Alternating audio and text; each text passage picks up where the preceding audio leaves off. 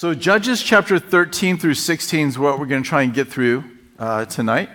And this is the section that's going to deal with the life of Samson. So a pretty well-known individual in the scriptures. I think probably there's even a fair number of people that wouldn't be in the scriptures that would say, yeah, I've heard of that guy. And so Samson is who we're going to be talking about.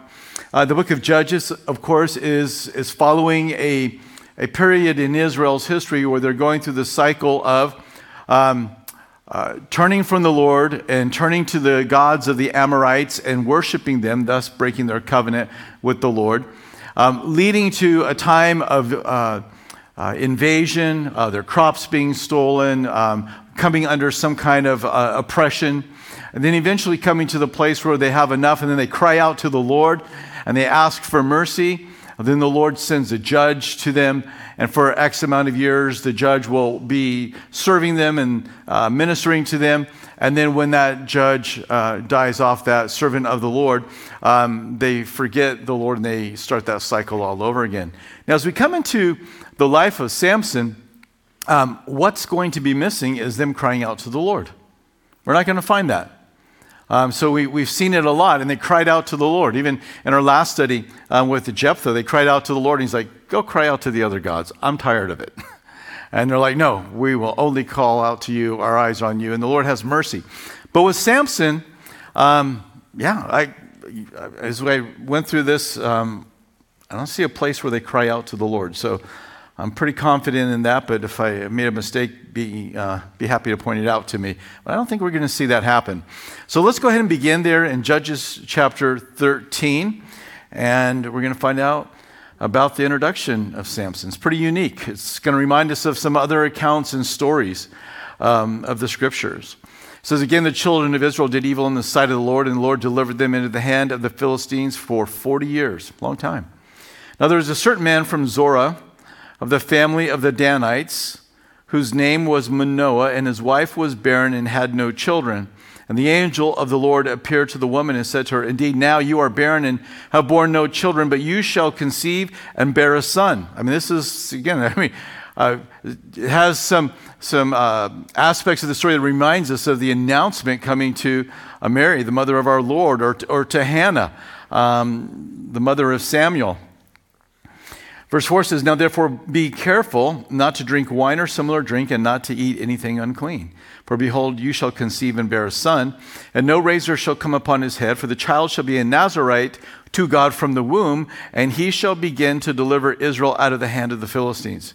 So the woman came and told her husband, saying, a man of God came to me, and his countenance was like the countenance of the angel of God.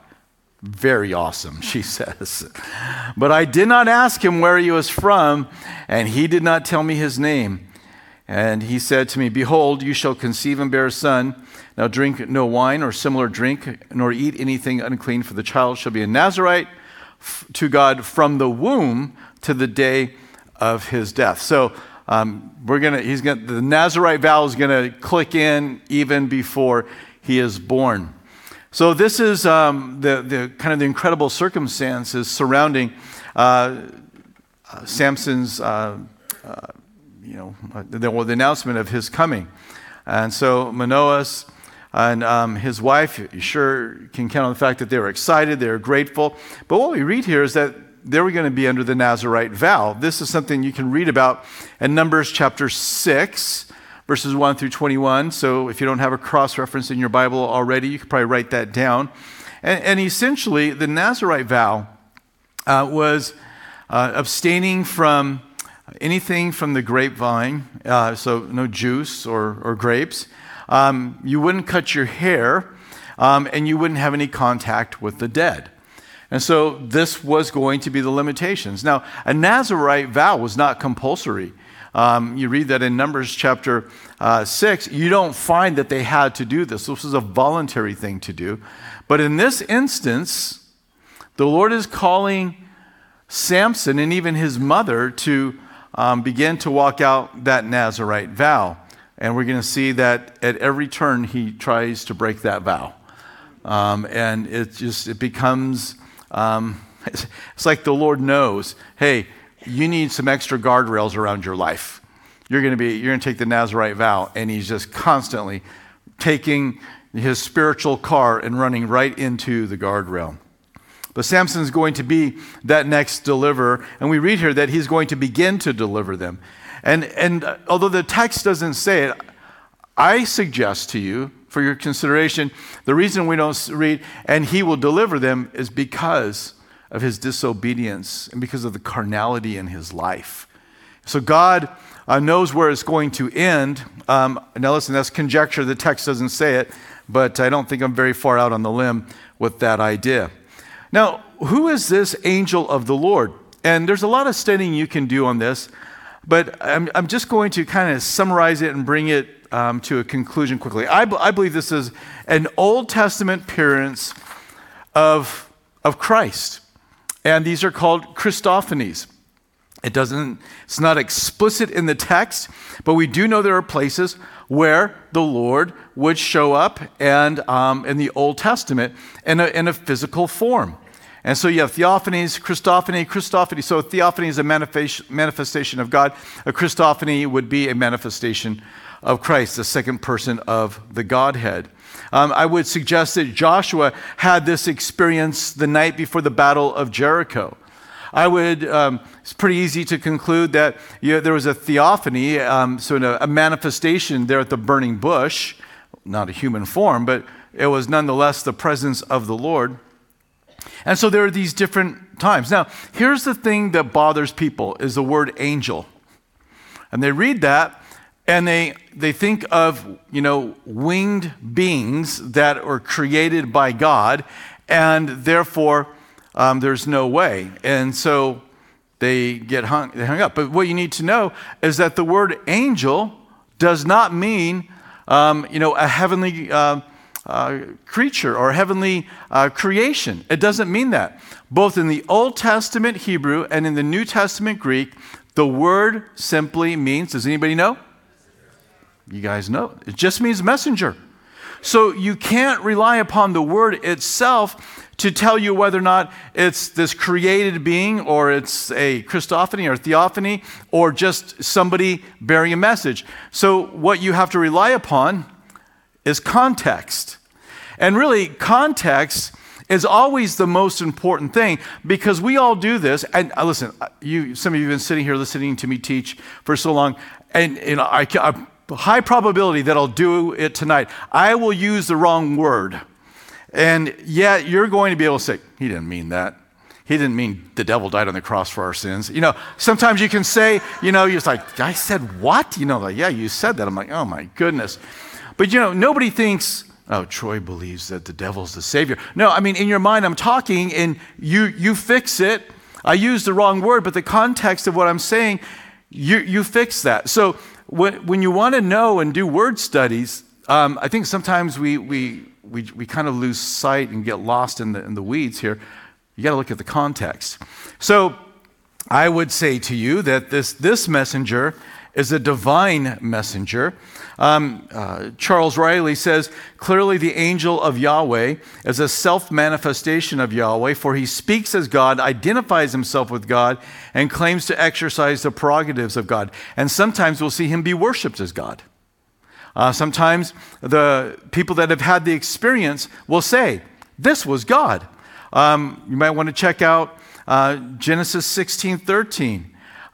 When, in this instance, those that had the experience say, Abraham, this is God. And now, Manoah, we're going to, as we read on here, we're going to find out at the end that he says, man, we're going to die. And his wife's like, we're not going to die. Well, yeah, but we saw God. We saw the Lord. And, it says, verse 22, we've seen God. And so I think when you begin to look at this, you can see how, all right, there's good reason to think that this angel of Yahweh is God because he says, we have seen God and we're going to die. And she's like, I think if he wanted to kill us, he would have already done that. So this is the actual exchange that they have. But these are some pretty awesome experiences. And as you think about that, there's probably an aspect where all of us will say, man, it would be how awesome it would be to have one of those experiences. And no doubt they're special and they're wonderful and they're noted as such in Scripture. But I want to remind you that we get to draw near to the Lord in a full heart of assurance under the new covenant. And our experience and our encounter with God is not today, under the new covenant, is not empty. It is full. Hebrews 10:19 through 23 says, therefore, brethren, having boldness to enter the holiest by the blood of Jesus, by a new and living way which he consecrated for us through the veil that is his flesh, and having a high priest over the house of God, let us draw near in a true heart in full assurance, having our hearts sprinkled from an evil conscience and our bodies washed with pure water. Let us hold fast the confession of our hope without wavering, for he who promised is faithful. You might also want to write down Ephesians 3:12 through 20 and read about how Paul prayed for the full experience of us to know the Lord and to understand his power. So we have been invited into a deep divine encounter with God. And it is pretty amazing for us to have such an experience. So let's go ahead and let's read a bit more of this. We're going to pick up there in verse. You see in verse 8, he prays to the Lord. Then Manoah prayed to the Lord, said, "Hey, oh my Lord, please let the man of God whom you sent come to us again and teach us what we shall do." And this exact thing happens. Comes again to his wife. She is out working and she runs and says, "Look, the man is here." Verse 10. So verse 11, Manoah comes over and begins to talk to him. And verse 12 says, "Now let your words come to pass. What will be the boy's rule of life and his work?" So the rule of life, the Nazirite, and his work. These are great questions for every parent to be asking the Lord for our kids. Lord, what do you want to do with my kids? What is it that you have for them? And I would say this, as you follow the Lord and you pray, and as the Lord puts a direction on your heart and your life, you can't make the decision for them, but boy, you can certainly put all kinds of things around their life that will help them to discover that and to follow that. And the angel of the Lord said to Manoah, "Of all that I said to the woman, let her be careful." That's what I told your wife. That's what that means. Listen to her, what she had to say. Verse 14, she may not eat anything that comes from the vine. So she's going to be walking out the Nazirite vow, even as she carries the child. And so Manoah asked the angel of the Lord, "Please let us detain you, that we may prepare a young goat for you." And the angel of the Lord said to Manoah, "Though you may detain me, I will not eat your food. But if you offer a burnt offering, you must offer it to Yahweh, the Lord." For Manoah did not know he was the angel of Yahweh. Then Manoah said to the angel of Yahweh, or Lord, wherever you see all capital Lords, that's the name Yahweh. "What is your name?" And this is interesting, verse 17, 18. "What is your name, that when your words come to pass, we may honor you?" And the angel of the Lord said to him, "Why do you ask my name, seeing it is wonderful?" Now, if you have NIV, NLT, or King James, how many of you have one of those translations? It's different right there at the end of verse 18, isn't it? So I'll read at the end of verse 18 again. It says, "Why do you ask my name, seeing it is wonderful?" The King James will say something like, "It's secret." And I've got two of the other ones. Go ahead and put those up there. Judges 13:18 from the New Living Translation says, "Why do you ask my name?" The angel of the Lord replied, "It is too wonderful for you to understand." And then in the NIV it says, he replied, "Why do you ask my name? It is beyond understanding." It's the Hebrew word, peli, and it means wonderful or incomprehensible. You might want to write down Psalm 139, verse 6, because I think this is the only, I'm pretty sure this word only used twice, maybe 3 times. But for sure in Psalm 139, verse 6, as you look there, it talks about, how, it speaks of the knowledge of the Lord and how it's hard to understand. So he's like, you want to inquire, but you're treading into things that are going to be far above your pay grade. Now, here's the interesting thing. The Lord says, all who labor, come unto me and I will give you rest. We just read in Hebrews, come boldly into the throne room and experience the Lord. So we read things like this.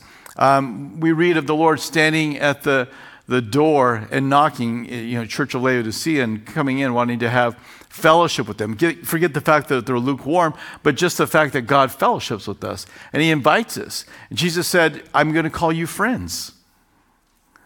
So we have these passages and these truths in Scripture that talks about the deep intimacy that we have with the Lord. But we must never forget that he is the infinite one, that he is God Almighty. And while he has called you friend and he's invited you into fellowship and to sit and have a meal, we must walk carefully and remembering that this is God Almighty. This is the Lord of hosts. And it should cause us to pause and consider our ways and consider whose presence we're in, and that we don't take it casually, that we are in the presence of the Lord. So this is kind of how that experience goes. Now, remember, he says, you can prepare the meal, but I'm not going to eat of it. So verse 19, Manoah took the young goat with the grain offering, offered it upon the rock to the Lord, and he did a wondrous thing while Manoah and his wife looked on. It happened as the flame went up toward heaven from the altar. The angel of the Lord ascended in the flame. Wow, they got quite a show. Of the altar. And when Manoah and his wife saw this, they fell on their faces to the ground. And when the angel of the Lord appeared no more to Manoah and his wife, then Manoah knew that he was the angel of the Lord. And Manoah said to his wife, we shall surely die. We've seen God. His wife said to him, if the Lord had desired to kill us, he would not have accepted the burnt offering and the grain offering from our hands, nor would have he shown us all these things, nor would he told us such things as these at this time. So the woman bore a son, called his name Samson. The child grew, and the Lord blessed him. And the Spirit of the Lord began to move upon him, Dan, between Zorah and Eshtaol. So this is going to be up in the northern area in the tribe of Dan. So this is where he is called. Interesting circumstances around his birth.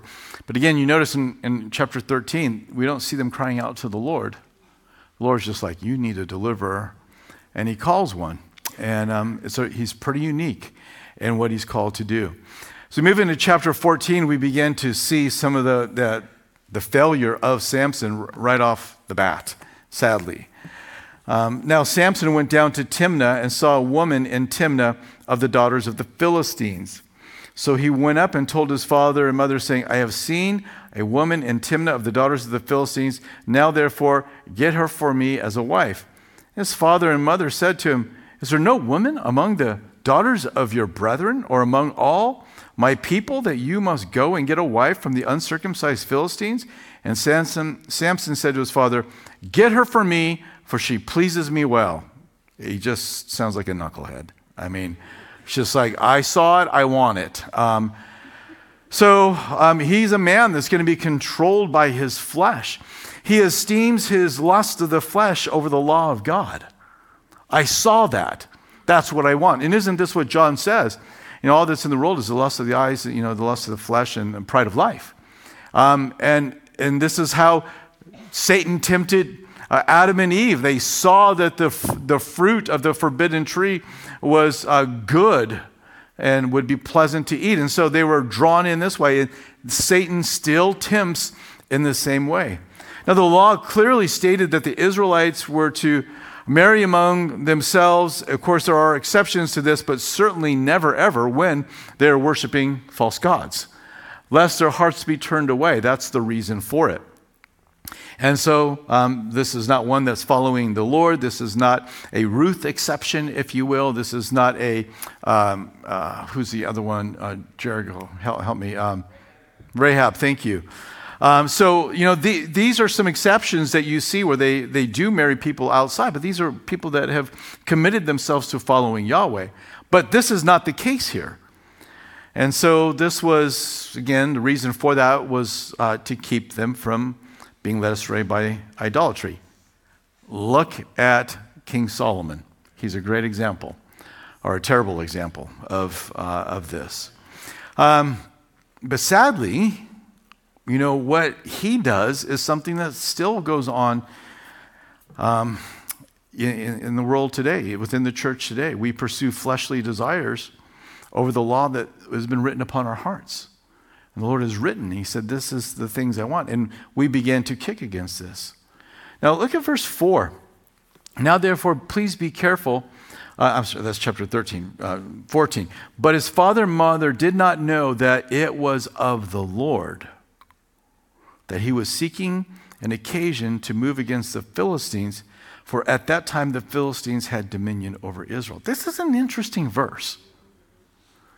So why is that? I mean, God is encouraging him to disobey. No, I don't think God's encouraging him to disobey. He just knows the circumstances.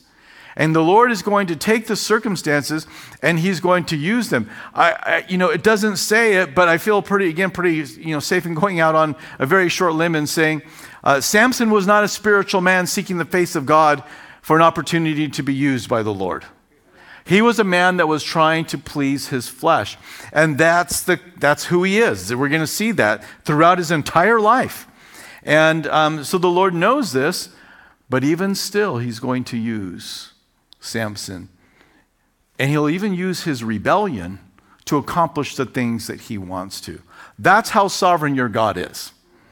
So you may look at that and think of it first in the context of your own life, but let's get outside of that. Even when people do unrighteous things against you, that does not keep God from doing something that is in his plans for you.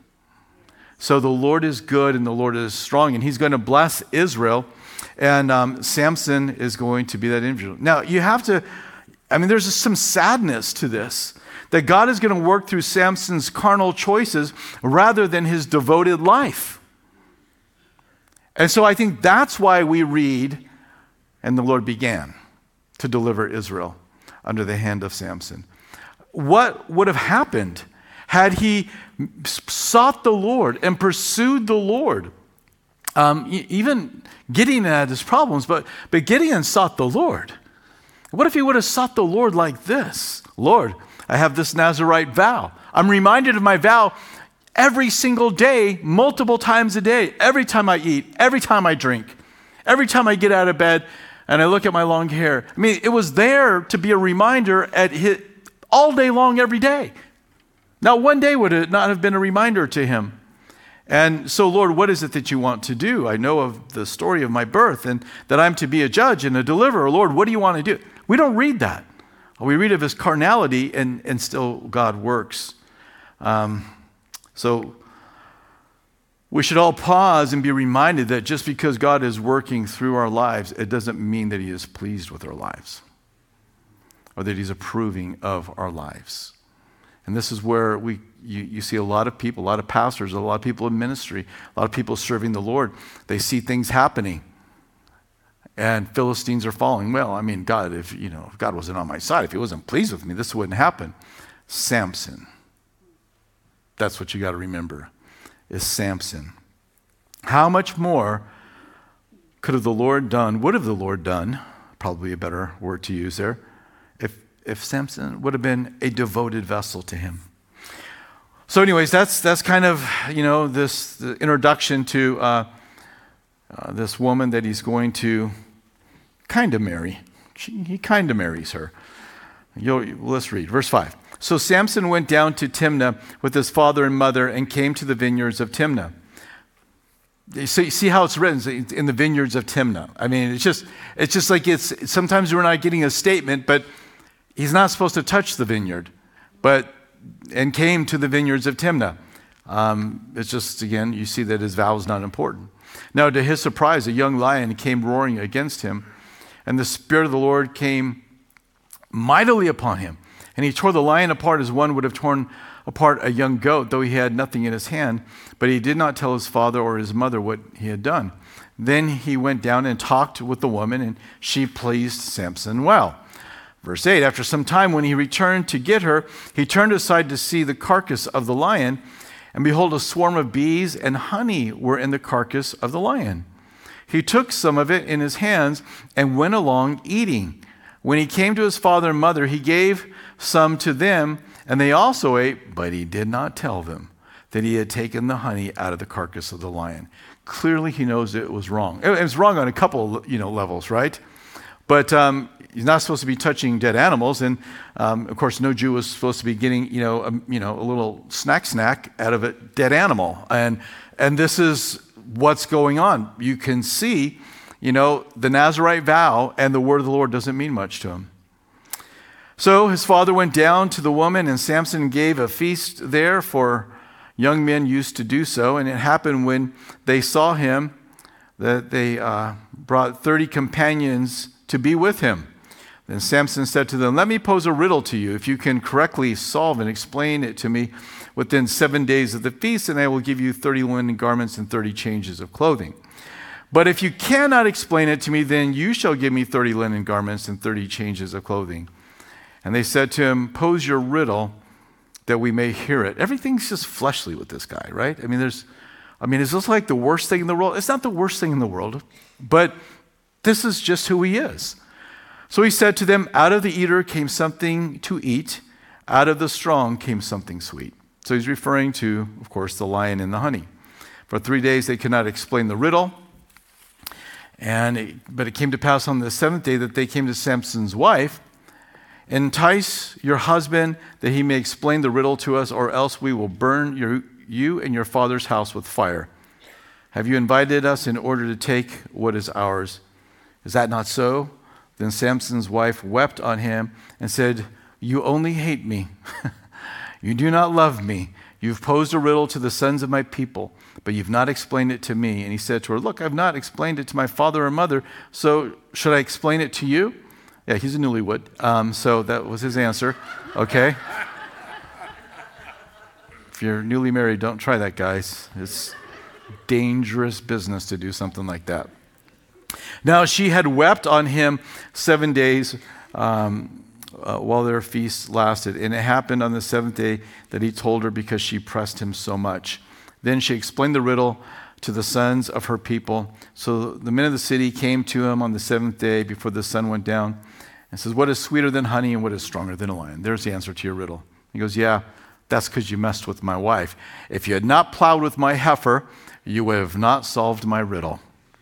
Then the Spirit of the Lord came upon him mightily, and he went down to Ashkelon and killed 30 of their men, took their apparel and gave changes of clothing to those who explained the riddle.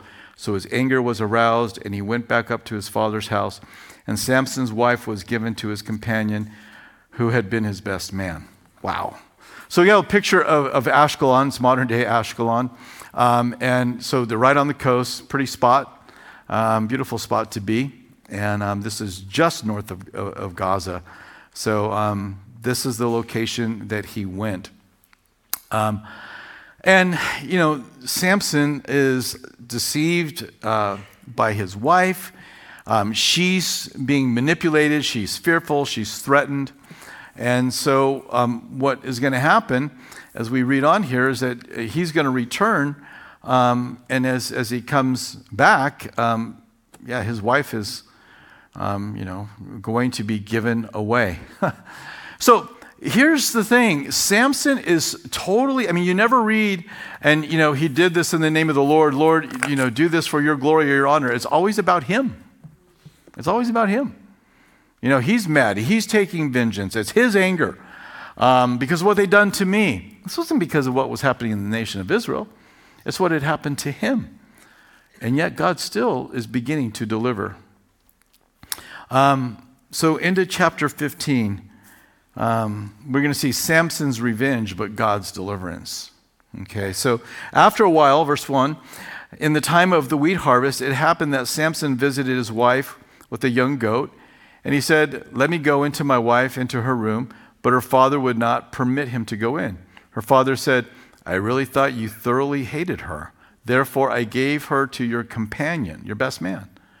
Is not her younger sister better than she? Please take her instead.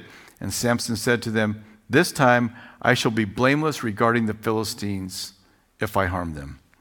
Then Samson went and caught 300 foxes. I got a picture here. The word could actually be foxes or jackal. So there's your jackal. I mean, yeah, they're kind of cute, kind of fox-like, but that's a jackal. He caught 300 of those. Like, wow, that doesn't seem possible. Right, unless the Lord is working. So as we read these accounts, what you got to keep in mind is it's the power of God and the work of God. And so he's allowing things. I mean, all I can think about, and we're going to read this, is how in the world did he keep the torches on their tails? I mean, that's all I can think.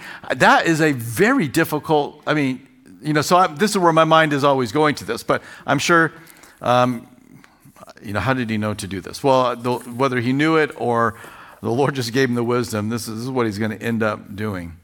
So he takes them, these verse 4, then Samson caught 300 foxes and took torches, turned the foxes tail to tail, and put a torch between each pair of tails.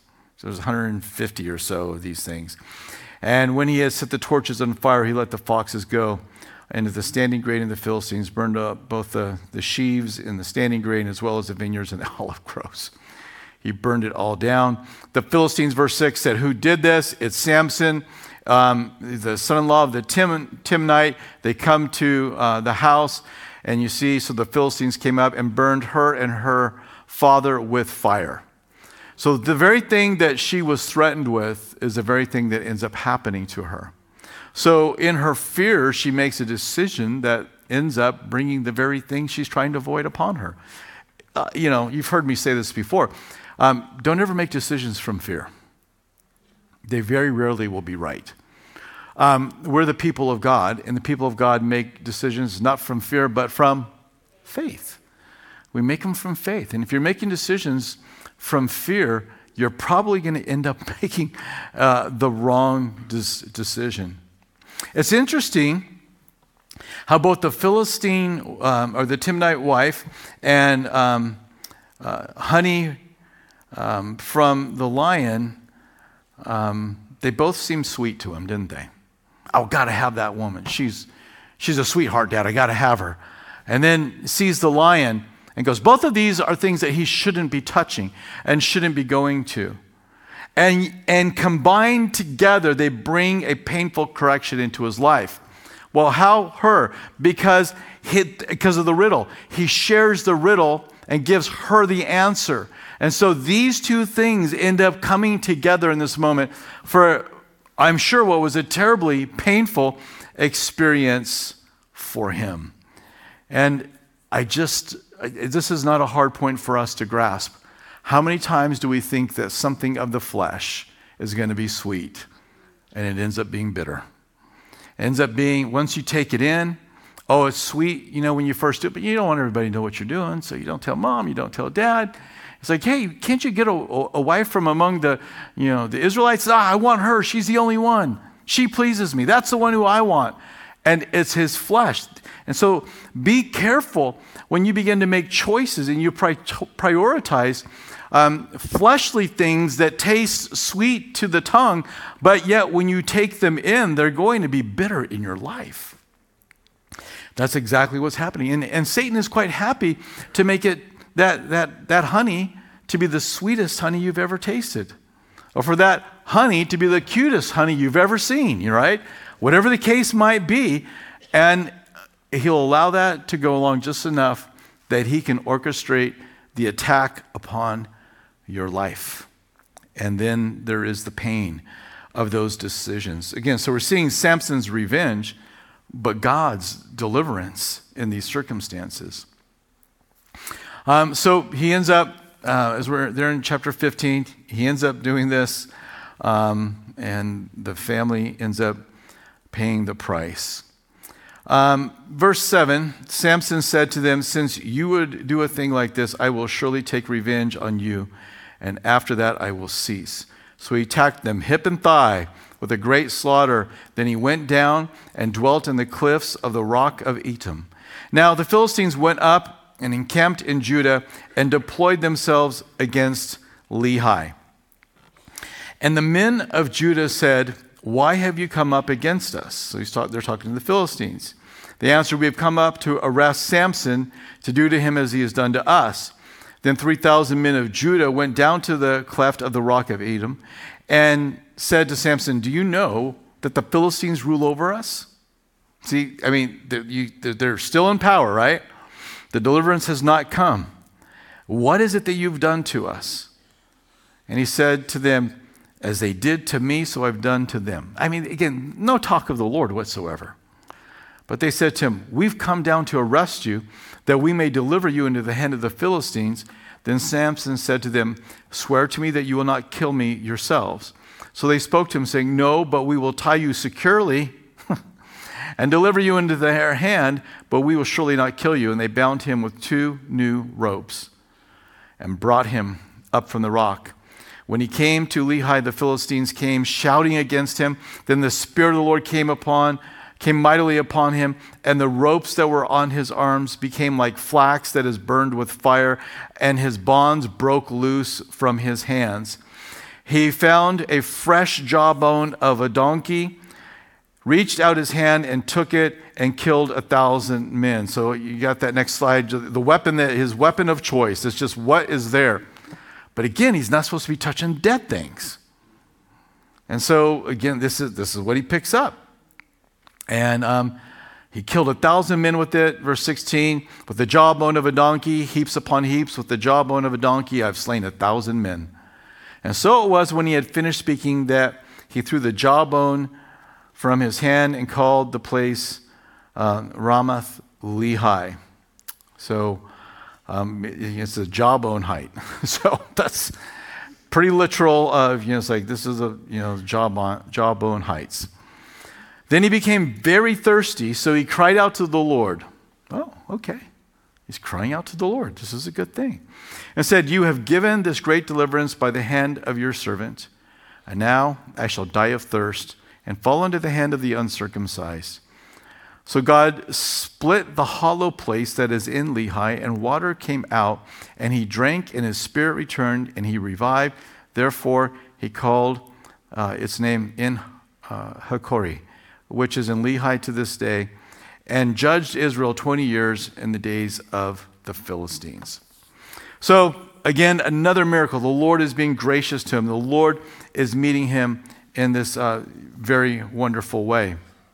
Now, here's the interesting. In Hakori means spring, so water, like that kind of, water.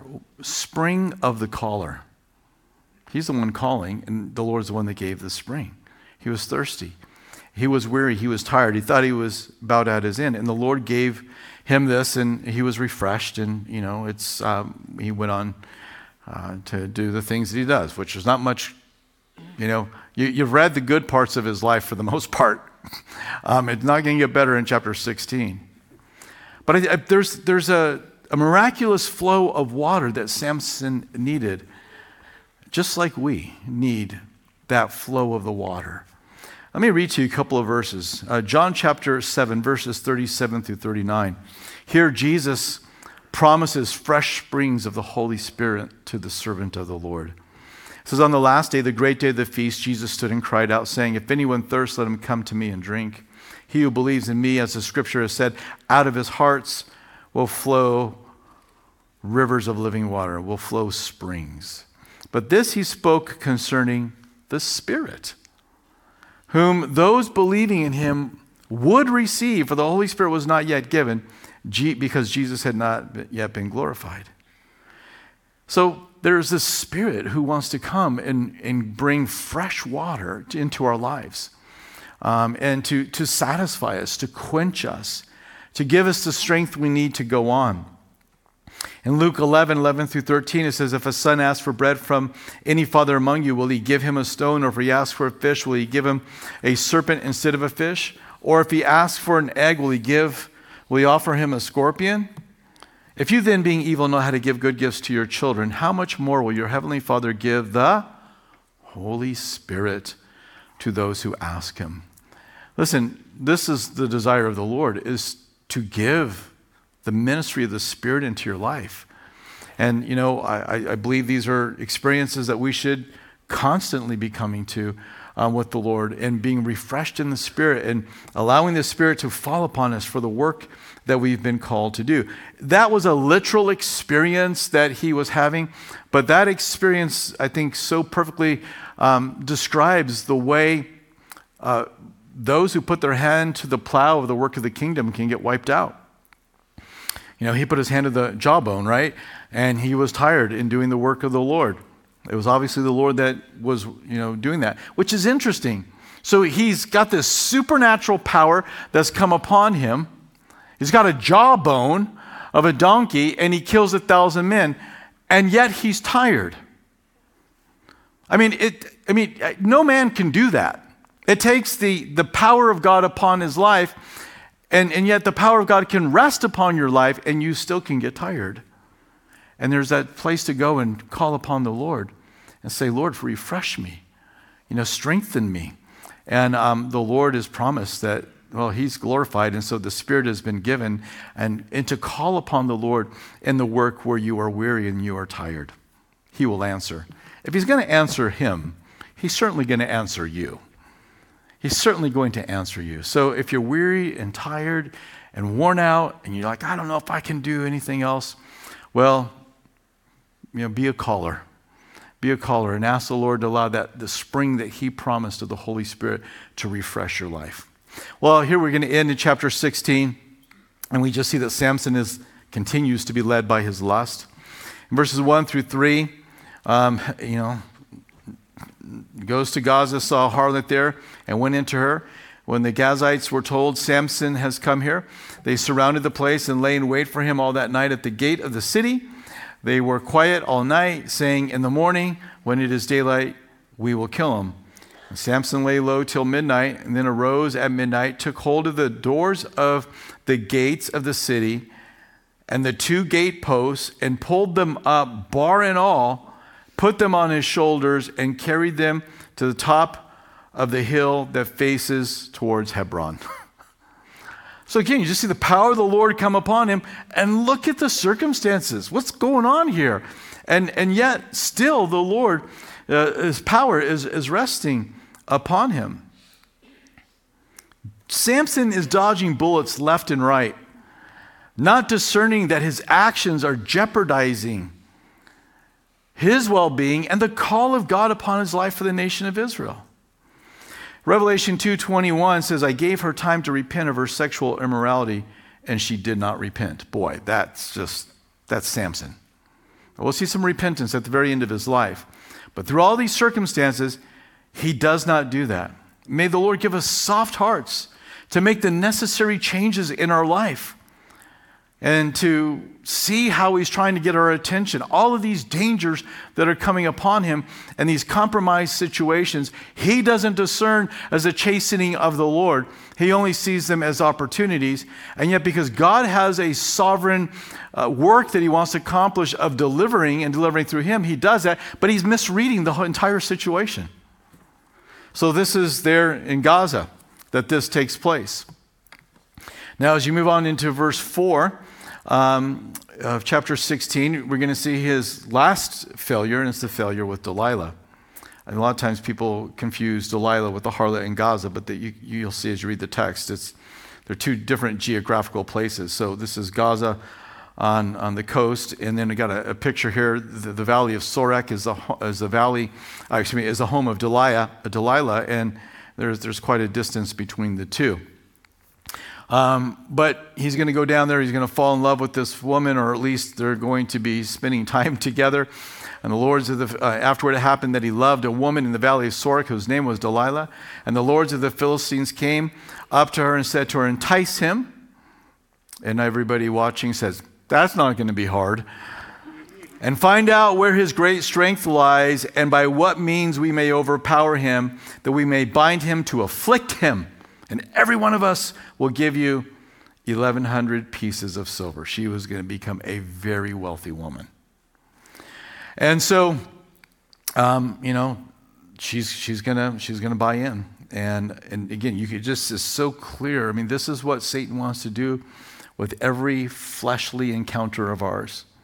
He wants to afflict you. And you have to say one thing about the Philistines. Man, they're tenacious. I mean, they keep coming.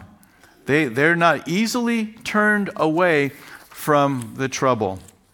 And so, again, a lesson for us that our enemy, our adversary, the devil, he's in a relentless pursuit of us as well.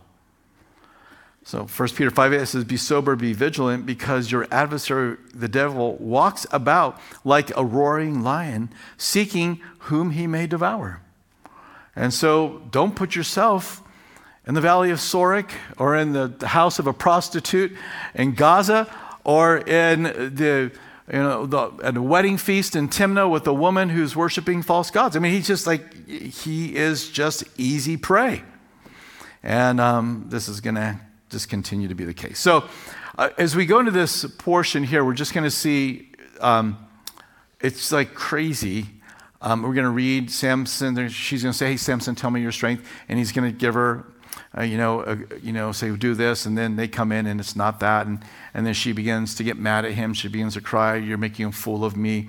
Why don't you do this, for me? And it's like, as we read this, you're going to think, this is one thick-headed dude here. I mean, why does he just not leave this? So let's go on. Let's get into this. So Delilah, verse 6, said to Samson, please tell me where your great strength lies, and with what you may be bound to afflict you. Okay, I'll be glad to answer that question. I mean, it doesn't get any more obvious than this, right? But it's like he has gone so far, he is so full of pride. Samson said to her, if they bind me with 7 fresh bowstrings, not yet dried, then I shall become weak and be like any other man. So the lords of the Philistines, they did this. It doesn't work. They come upon him, and he beats them all up, right? Verse 10, then Samson Delilah said to Samson, look, you've mocked me and told me lies. Now please tell me what you may be bound with. So he said to her, if they bind me with 7, securely with 7, or with new ropes, they have never been used, and I shall become like any other man. Therefore Delilah took new ropes and bound him with them and said to him, the Philistines are upon you, Samson. And men were lying in wait, staying in the room, but he broke them off his arms like a thread, and then he beat them all up. And Delilah said to Samson, until now, you have mocked me and told me lies. Tell me what you may be bound with. And he said to her, if you weave the 7 locks of my head into the web of the loom. So she wove it tightly with the batten of the loom, and said to him, the Philistines are upon you, Samson. But he awoke from his sleep and pulled out the batten and the web from the loom. Then she said to him, how can you say I love you? Wow, that takes some guts to do this. I mean, wow, she wants her money. She wants her payday. When your heart is not with me, you've mocked me these 3 times and have not told me where your great strength lies. And it came to pass, when she was pestering him daily with her words and pressed him so that his soul was vexed to death. He doesn't leave, he stays, right? That he told her all his heart and said to her, no razor has ever come upon my head. I've been a Nazirite to God from my mother's womb. I wonder if it's hard to say that. I've been a Nazirite. Well, I mean, I've kind of been a Nazirite to God from my mother's womb. If I am shaven, then my strength will leave me, and I shall become weak and be like any other man. When Delilah saw that he had told her all his heart, she sent and called for the lords of the Philistines, saying, come up once more, for he has told me all his heart. So the lords of the Philistines came up to her and brought the money in their hand. Then she lulled him to sleep on her knees and called for a man and had him shave off his 7 locks of his head. Then she began to torment him, and his strength left him. And then she said, the Philistines are upon you, Samson. So he awoke from his sleep, and here are some of the saddest words in Scripture you'll ever read. And I will go out as before at other times and shake myself free, but he did not know that the Lord had departed from him. So he had done this so many times that he thought he could actually get away with it. Hey, I'm a strong guy. I've got a name for power and strength. But that actually becomes his downfall. He thinks that he can do whatever he wants. But the strength was not natural. It was supernatural. It was not his. It was borrowed. And he thinks that he can live however he wants to. This reminds me of the warning given to the church at Sardis. Revelation 3, verse 1, and to the angel of the church in Sardis write, these things says he was the seven spirits of God and the seven stars. I know your works, that you have a name that you are alive. Samson, I know that you have a name that you're strong, but you're dead.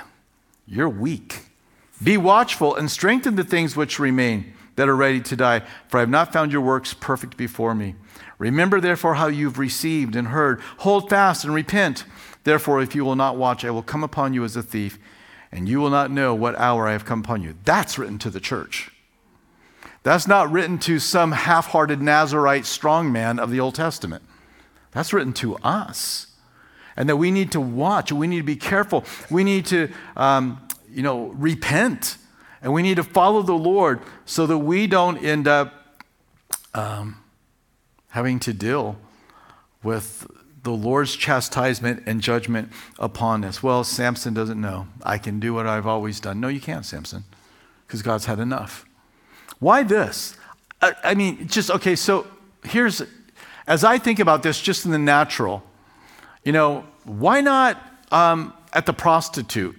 I mean, this seems more grievous of a situation there. Why not marrying somebody who worshiped false gods? It seemed like that would have been the time to remove his power. Why not these other times? But this one, although still wrong, right? It seems like the least of them. It seems like the least wrong of his wrongs, because God had had enough. God had given him space to repent, and that space was gone. And now it's one little thing. It's just my hair. I mean, do you know what I've done? I mean, I've gotten drunk. I've married, people that are idolaters. I've gone to prostitutes. I've ignored my family. I haven't honored my family. I haven't served the Lord. I've dishonored my Nazirite vow. I mean, it's just a haircut. But the Lord's like, no, I'm done. And here's the thing that we should learn is we need to learn to repent in the space. In the space. Well, what's the space? Are you hearing right now? You're in the space. You're in the space. And so don't delay and say, well, nothing's happened so far. Yeah, I will go out as before and I will deliver myself. But he did not know that the Spirit of the Lord had left him. So he ends up being arrested. His eyes are gouged out. And he begins to be a grinder in the prison. And we see that in verse 21. But his hair begins to grow back. The Philistines have a big party and sacrifice to Dagon, their god, the fish god. And they decide they want to bring in their prize trophy, the blind terror to the Philistines, Samson. And this is the guy that gave him so much trouble. But now they're like looking at him and they're praising their God. They're giving him glory. And verse 25, they end up getting drunk. They bring him in. And then he's led into one of their temples. You put up the slide of the next scene. This is a archaeological discovery that's been found near Tel Aviv, to Tel Kasil. And this is actually a Philistine temple that they found. It's not the one he's at, but this is an example. And you can see those two pillars that are right there. So, was it architecturally built the same exact way? They think that it was similar. You can't know for sure. But this is a temple to Dagon, and this is what he's going to do. He's going to come and he's going to ask for the lad, the young man who brings him in. So verse 26, then Samson said to the lad and held him by hand, said, let me feel the pillars which support the temple so that I can lean on them. Now when the temple was full of men and women, and the lords of the Philistines were there, about 3,000 men and women on the roof watching while Samson performed, then Samson called to the Lord, saying, O Lord God, remember, I pray. Strengthen me, I pray, just this once. O God, that I may with one blow take vengeance on the Philistines for my 2 eyes. And Samson took hold of the 2 middle pillars which supported the temple. I'll have to be honest, I'm really hoping for more from his prayer of repentance than what we read. It's a good thing I'm not God. It's a good thing that the one who is God and forgives is so gracious and so merciful. And if we just if we'll even lean in his direction, right? I mean, this is not like some model prayer of repentance. Hey, son, when you sin, this is the way no, it's about vengeance. For himself. It's not, what about the nation? What about not even in his mind. Well, his mind is not there, but the Lord is going to be merciful. Samson took hold of the 2 middle pillars which supported the temple, and he braced himself against them, one on his right and the other on his left. Then Samson said, let me die with the Philistines. And he pushed with all his might, and the temple fell on the lords and all the people who were in it. So the dead, here's a sad commentary. So the dead that he killed at his death were more than they killed in his life. And his brothers and all his father's household came down and took him and brought him up and buried him between Zorah and Eshtaol in the tomb of his father Manoah. And he judged Israel 20 years. So quickly as we conclude, Samson teaches us that God is not mocked. We will reap what we sow, even if you've been sowing for a long time and you think the harvest of trouble will never come. He teaches us that we should never try to justify our sin by the power of God and the work that is being done through our lives. That's not how to measure your standing with God. Samson teaches us that apart from God, we can do nothing, no matter how much prior success we've had. When the Lord's Spirit is gone, you don't get anything done. You need the Lord. And Samson teaches us that the enemy never gets tired of pursuing to bring us down. So how long do I have to resist the devil? How long do I have to be vigilant? Until you look Jesus eye to eye. You've got to be on the guard because he is after you. He is after us. Let's pray together. Father, we thank you for this account it's tragic. It's tragic to see somebody. It's so easy to like this guy because of the amazing things that he's done. And yet we are left with such an emptiness as we read his life because he did not follow you. He did not obey you. He desired the flesh rather than desiring to be obedient to your law. Lord, you've written upon our hearts with your finger how we should live and walk, the law of love. May we love you and may we love one another. May we choose to do the righteous thing. May we choose to walk before you in holiness. May we not be deceived into thinking you don't care. You do care. And yet we also see your great mercy that you show, and we are thankful for that as well. Lord, we want to be able to be those that can not only have your Spirit come upon us to do great things in your name as you said we would do, but Lord, we also want to have lives that you'll be pleased with in the great works that we do. Help us to make wise decisions. In the name of Jesus we pray.